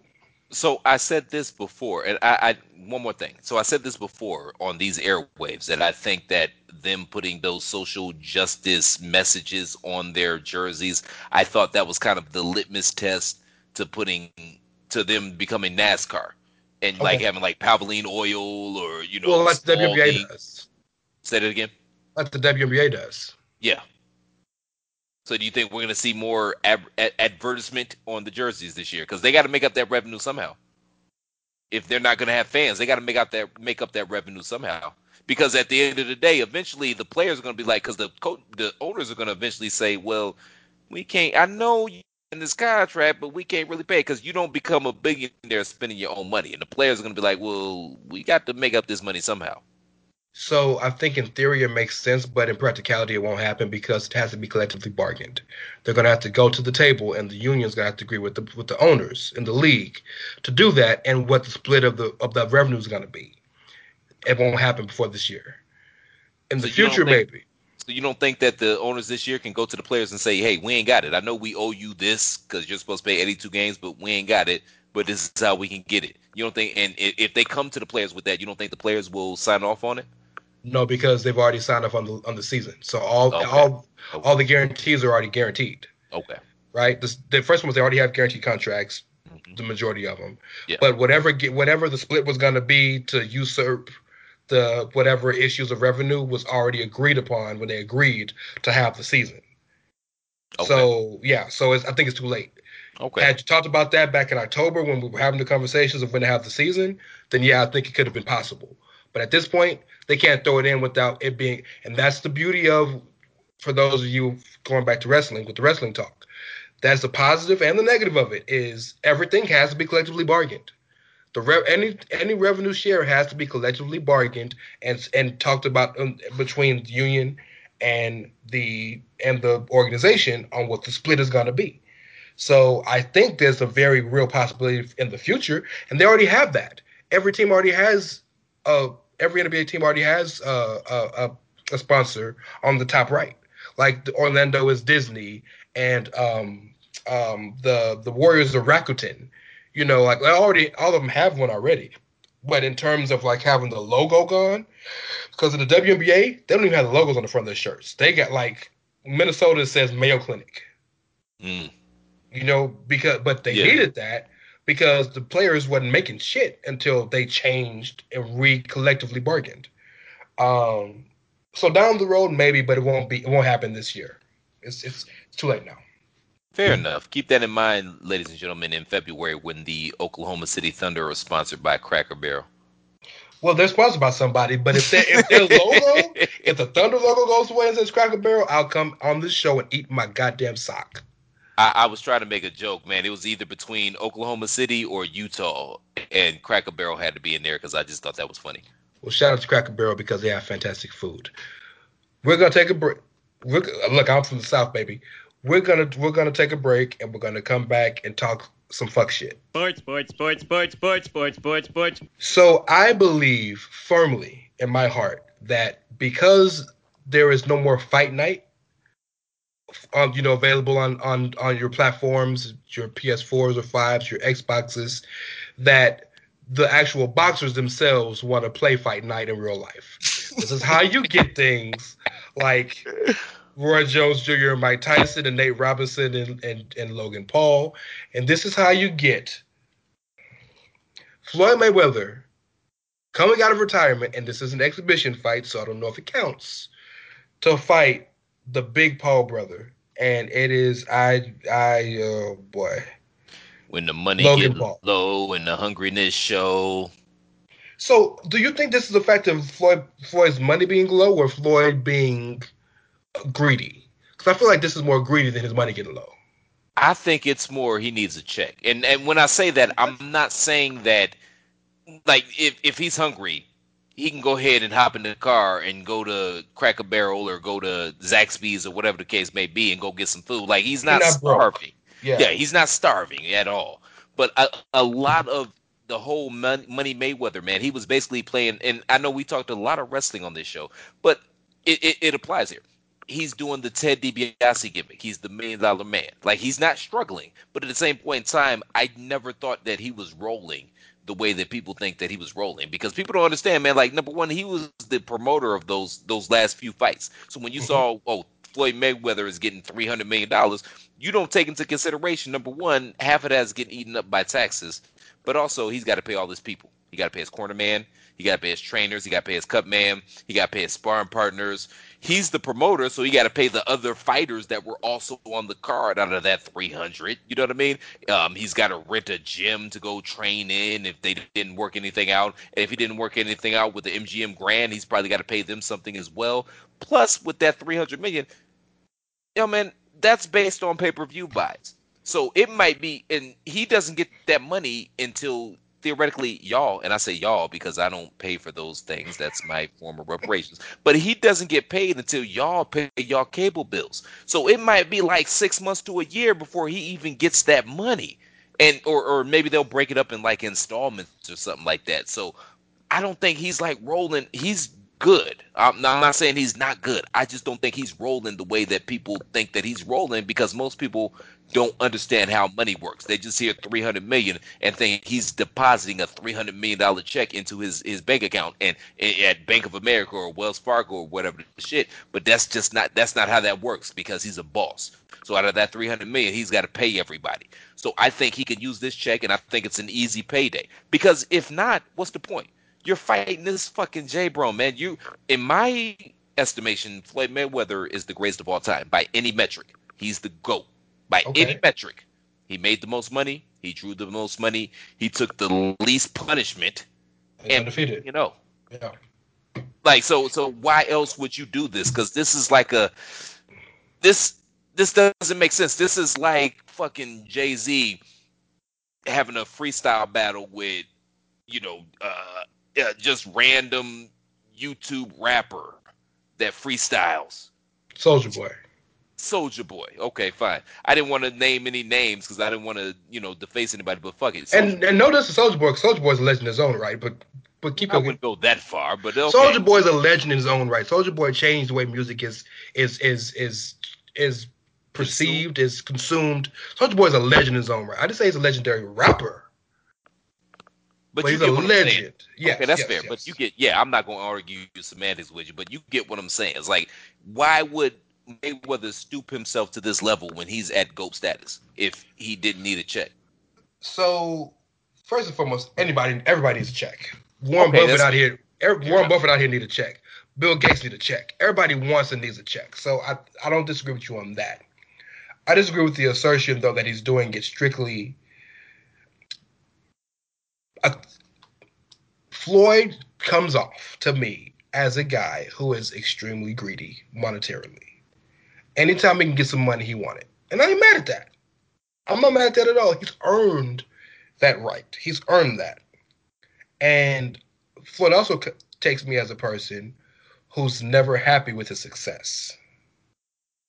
Right? Like, there's a lot of people that can just retire and never think about shit again. He ain't one of the people. He's fully... Why do you think he's not satisfied with his success? It's not like he can read the negative articles written about him. Jesus Christ. That's fantastic. But was not expecting that at all. That is, oh my God. That's one of the best jokes ever told in this program, y'all. Nonetheless,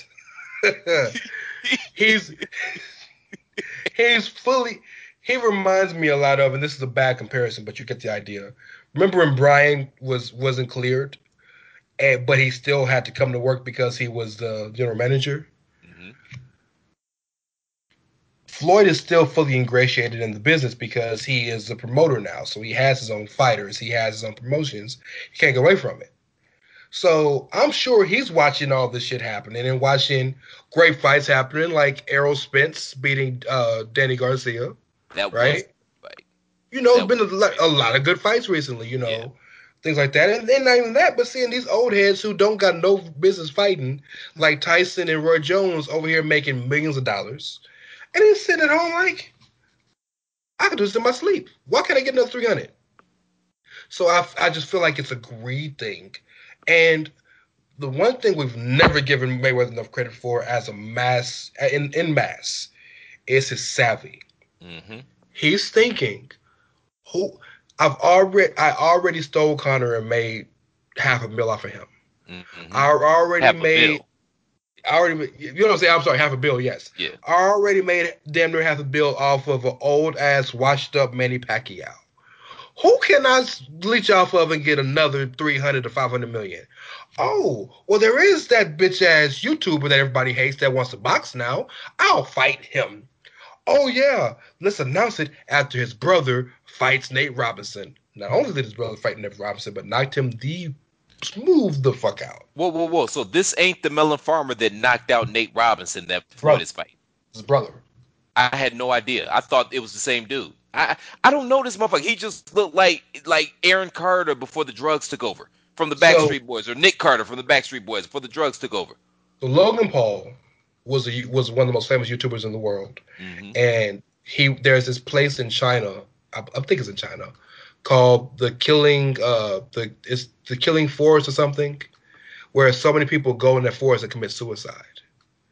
And he was vlogging, walking in the forest, and saw a dead body, and made a YouTube about it, like joking about it.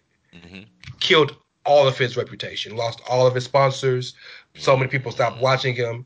And then from that point on, he's continued to do more and more stupid shit, say more and more stupid shit, and just become a pariah, which is why he started fighting in the first place. Because, well, if I've lost my outlet for YouTube, I'm a big guy in shape, I'm going to try fighting. And at first, the first fight he had was with KSI, this rapper who he had beef with, and it was a celebrity fight. And that's when I first heard about him, because I didn't know it was a rapper. I thought it was another YouTube personality. But that fight grew like 1 million buys. Then that's when he first came on my radar. Because of their popularity. Because they're so popular. Now, they're not popular people like me and you because we have fucking lives. But they're popular. So, but also he took the fight seriously and had both the Paul brothers. If they fuck all the fame bullshit and want to be, the male Kardashians and all that nonsense, if they actually said, "I'm gonna train full time and be boxers," they have talent and they're very physically in shape, have the right body style to do this, right? So Logan realized I can make money doing celebrity fights. Why not do this? And he's done, I think, 2 so far. Both he's won. Both he's made good money. Floyd sees a paycheck, and I'm not mad at that. And it's slight work. If he's, you saw what he did to guys like Sugar Shane Mosley and Zab Judah and all these people he's fought. Yeah, It's slight work for Logan Paul. It's slight work. Slight work. I know Manny Pacquiao had a messed up arm, but he made Manny Pacquiao look like he was 65 years old. Yeah. Slight work. And slight work and get another 300 mil and then go back and continue doing nothing? I ain't mad at that.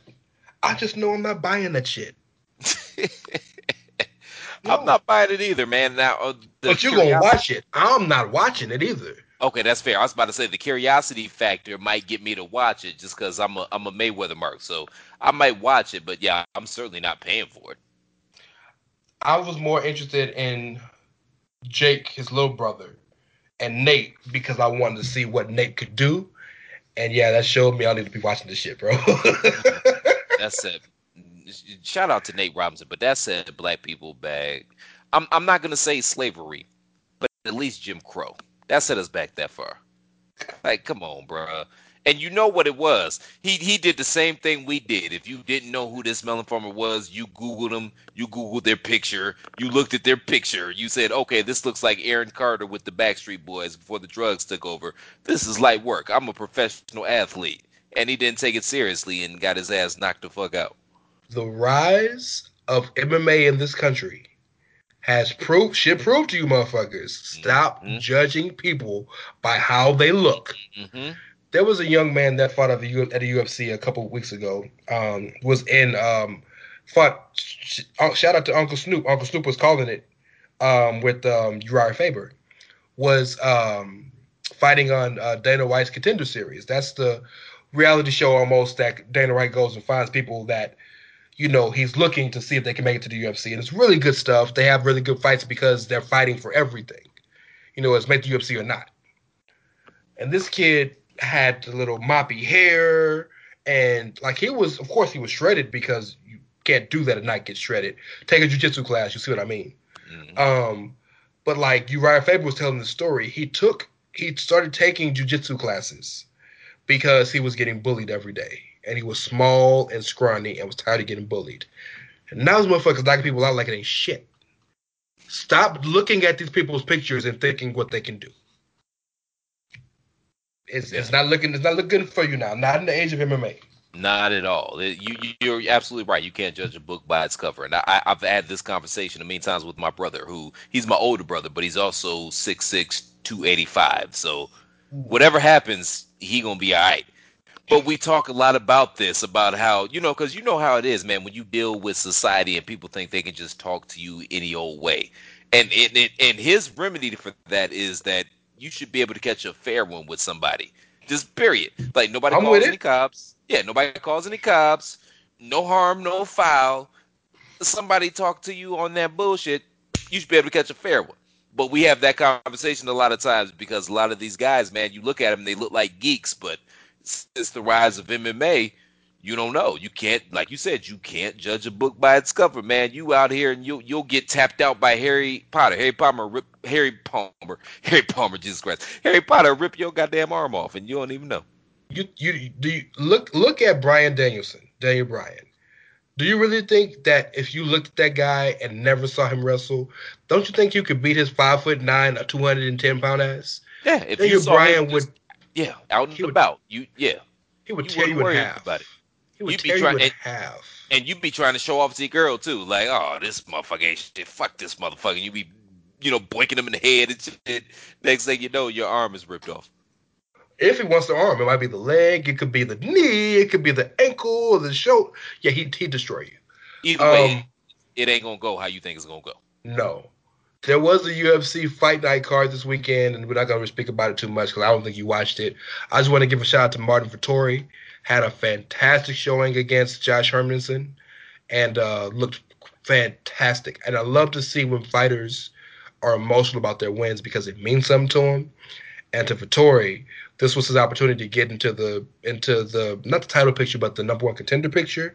And this was big for him in this country because like he's one of the main Italian fighters, and so like this kind of cemented him as the top fighter from Italy, and like it meant something to him. But the fight was fantastic. Shout out to that. If you're not watching UFCs every week, you're missing something. Fighting is the best it's been in a long time. You want to put a bow on this with your final thoughts on Jones and Tyson? Because I didn't watch the fight. It was clearly a work. I'm gonna say that. Like neither one of Okay. those guys was going out there trying to hurt the other. Tyson was clearly the aggressor, and if you were scoring it on the up and up, he would have been the winner. Roy Jones came out there, man. He had tits, he had a belly, and he was out of gas by about round 2. And it was just he would throw a couple of punches out there and clinch. And yeah, at the end it was a draw. So I mean, yeah, it was a work. I'm glad they got their money. Like I said, I think I said it on these airways. I don't remember if I said it on the airways or before the airways, but I heard that this fight drew 1 million buys, That which sounds that's about good. right. And Yeah, I'm that's glad good money. everybody got a check. Nobody got hurt, and it's all good. Now, the next thing that I'm hearing, and I talked about this on Pot is War, like at the beginning of the year. You remember whenever that video came out when Tyson was in the gym or in the ring and punching and stuff like that. What Mm-hmm. I was hearing back then is that they were trying to set up a fight with Tyson versus Holyfield part 3. Obviously they went to the Roy Jones, but now that's what's coming to fruition is that Yep. Tyson versus Holyfield, which both of them Mellon farmers. I know Holyfield need a check. Holyfield got more kids than ODB or RIP. So I know Holyfield need a check. And Tyson could probably use the check as well because it's not like he can tour with his 1 man show. Which if you've never seen that, you guys should check It's it out. It's fantastic. amazing. Yeah, it's Yeah. amazing. He's really good in it. Like Tyson, people sleep on Mike. Mike is one of the most intelligent, well-read, and Mm-hmm. introspective athletes that we've ever seen. Like Mike Tyson is who y'all think Peyton Manning is. Like for real. Okay. Yeah. Okay. You I'm feel with me though? that. I Yeah. feel you. I feel you. Um. Yeah. Holyfield even came out either today or yesterday and said that that he's working towards that. So, oh boy. Yeah. We just pray Um. nobody gets hurt. That's all. Yeah. That's all it is. But you know what? Keep as my boy Jalen Rose says, keep getting them Keep checks. getting them checks. We're gonna take one more break, y'all, and we're gonna get out of here. We're gonna speak a little Jimmy V. TheChairShot.com. Always use your head. We're back with the three-man weave. Ray Cash, Chris Platt. This is normally the part of the show where we like to, show some love to John Saunders and show some love to sports reporters and give our parting shots.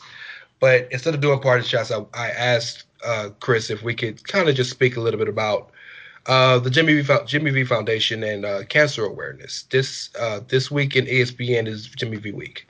If you don't know who Jimmy V is, Jimmy V is Jim Valvano, a Hall of Fame coach who used to coach for uh, NC State Wolfpack, won a national championship against my U of H Cougars, and one of the greatest finishes ever you'll ever see. But Jimmy V had cancer and was given an award at the ESPYS and gave one of the most recited, most amazing, most inspirational speeches you'll ever hear. If you ever hear people say the phrase "Don't give up, don't ever give up," that's not John Cena, bruh. That's Jim Valvano. And more recently, the guy who kind of took that mantle was the late great Stuart Scott, who was a personal hero of mine. Stuart Scott fought cancer 3 times, and it's kind of like now the new age poster board for the Jimmy V Foundation. And I just wanted to say some good things about them, some good things about cancer research.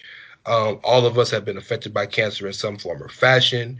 I know we're in the age of Rona, so we're all hypersensitive about health and our bodies and the things that are going on in the world from a healthcare perspective.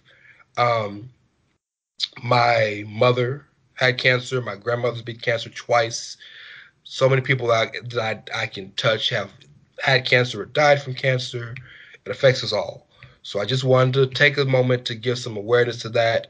Tell you guys, please, if you don't want to donate, just be thinking about it. Educate yourselves. Go get checked. Women, get your yearly mammograms. Guys, if you're over 40, go get your prostate checked. Let's be smart about this. I know it's easy to see pandemics and to be scared and to say, okay, well, I need to do this to protect myself.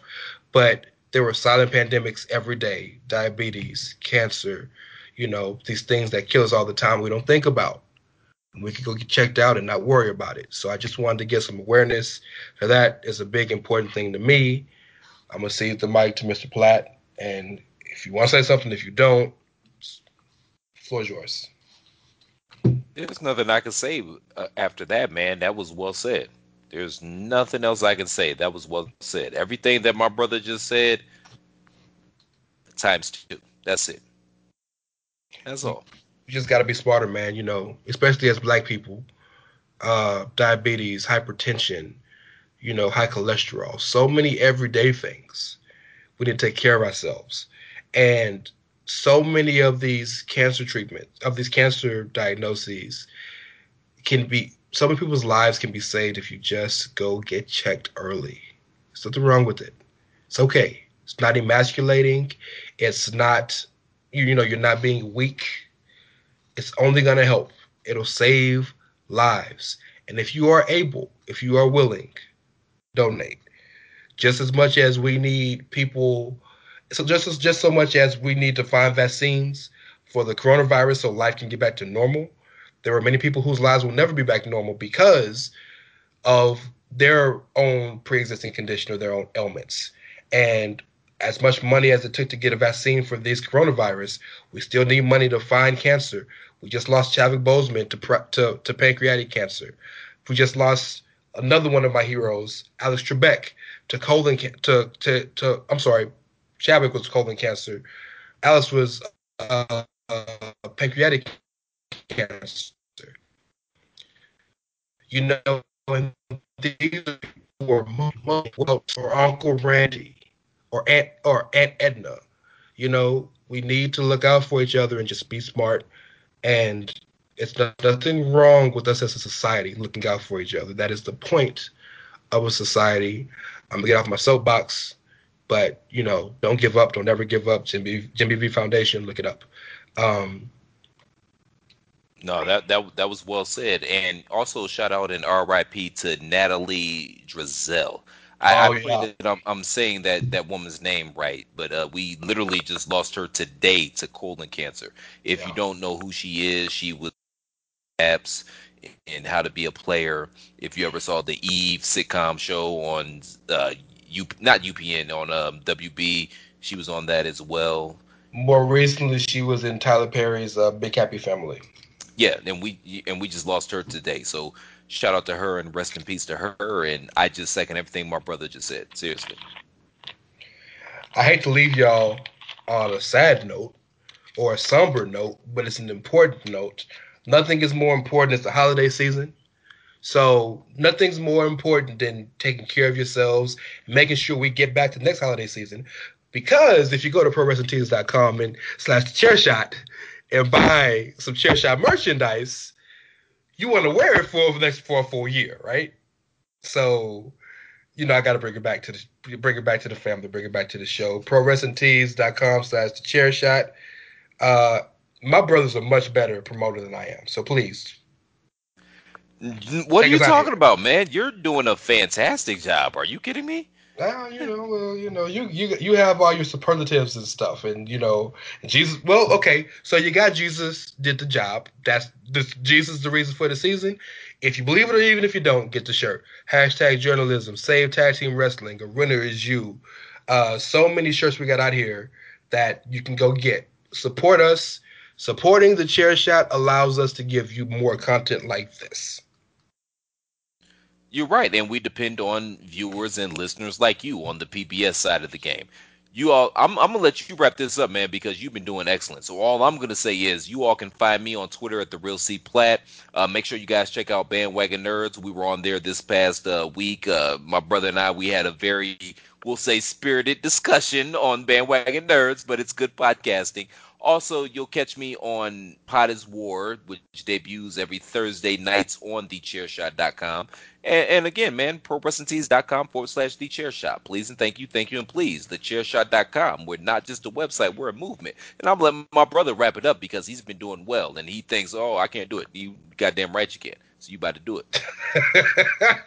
Well, I do it every week for my show. Well, there you Well, go. I don't. I didn't do it for my show. Kyle does it. Anyway, yes, I'm at It's Ray Cash, REY, as in Mysterio, CASH, as in dollars. Shout out to PC Tunney at PC Tunney. PC is the engine behind this, the conductor of Yes. this very weird orchestra that we got going, but he makes this work. He'll be back next week for sure, hopefully. We're at the show at 3_man weave. We actually tweet from it, unlike my show. I am the host of The Outsider's Edge, and of course, I'm with Bandwagon Nerds, as Mr. Platt just mentioned. We're also a member of the Chairshot Media Network at Chairshot Media. Always use your head. If you can't use your head, use your dick. If you don't have either, buy a shirt. Or buy a shirt either way. Use your head and your dick and buy a shirt. The trifecta. Hey, if you out here living like that, live like that then. But no, it's been a pleasure to be on the airways with you guys. The holidays are coming up. Hanukkah is 3 days away, so happy Hanukkah for all those people who support that. Happy Hanukkah. Um, L'chaim. L'chaim, yes. And, we got more things coming for you. We got more content. This is the best time of the year, one of the best times of the year for a sports fan, because football is getting into the nitty gritty. The NBA season is about to start, and Christmas Day is like its showcase day. So we got a lot of stuff we got to talk to you guys about over the next few weeks. So look forward to listening and hearing some crazy fuck shit from us. With that being said, thank you for listening. And as my brother says, until next time, shalom.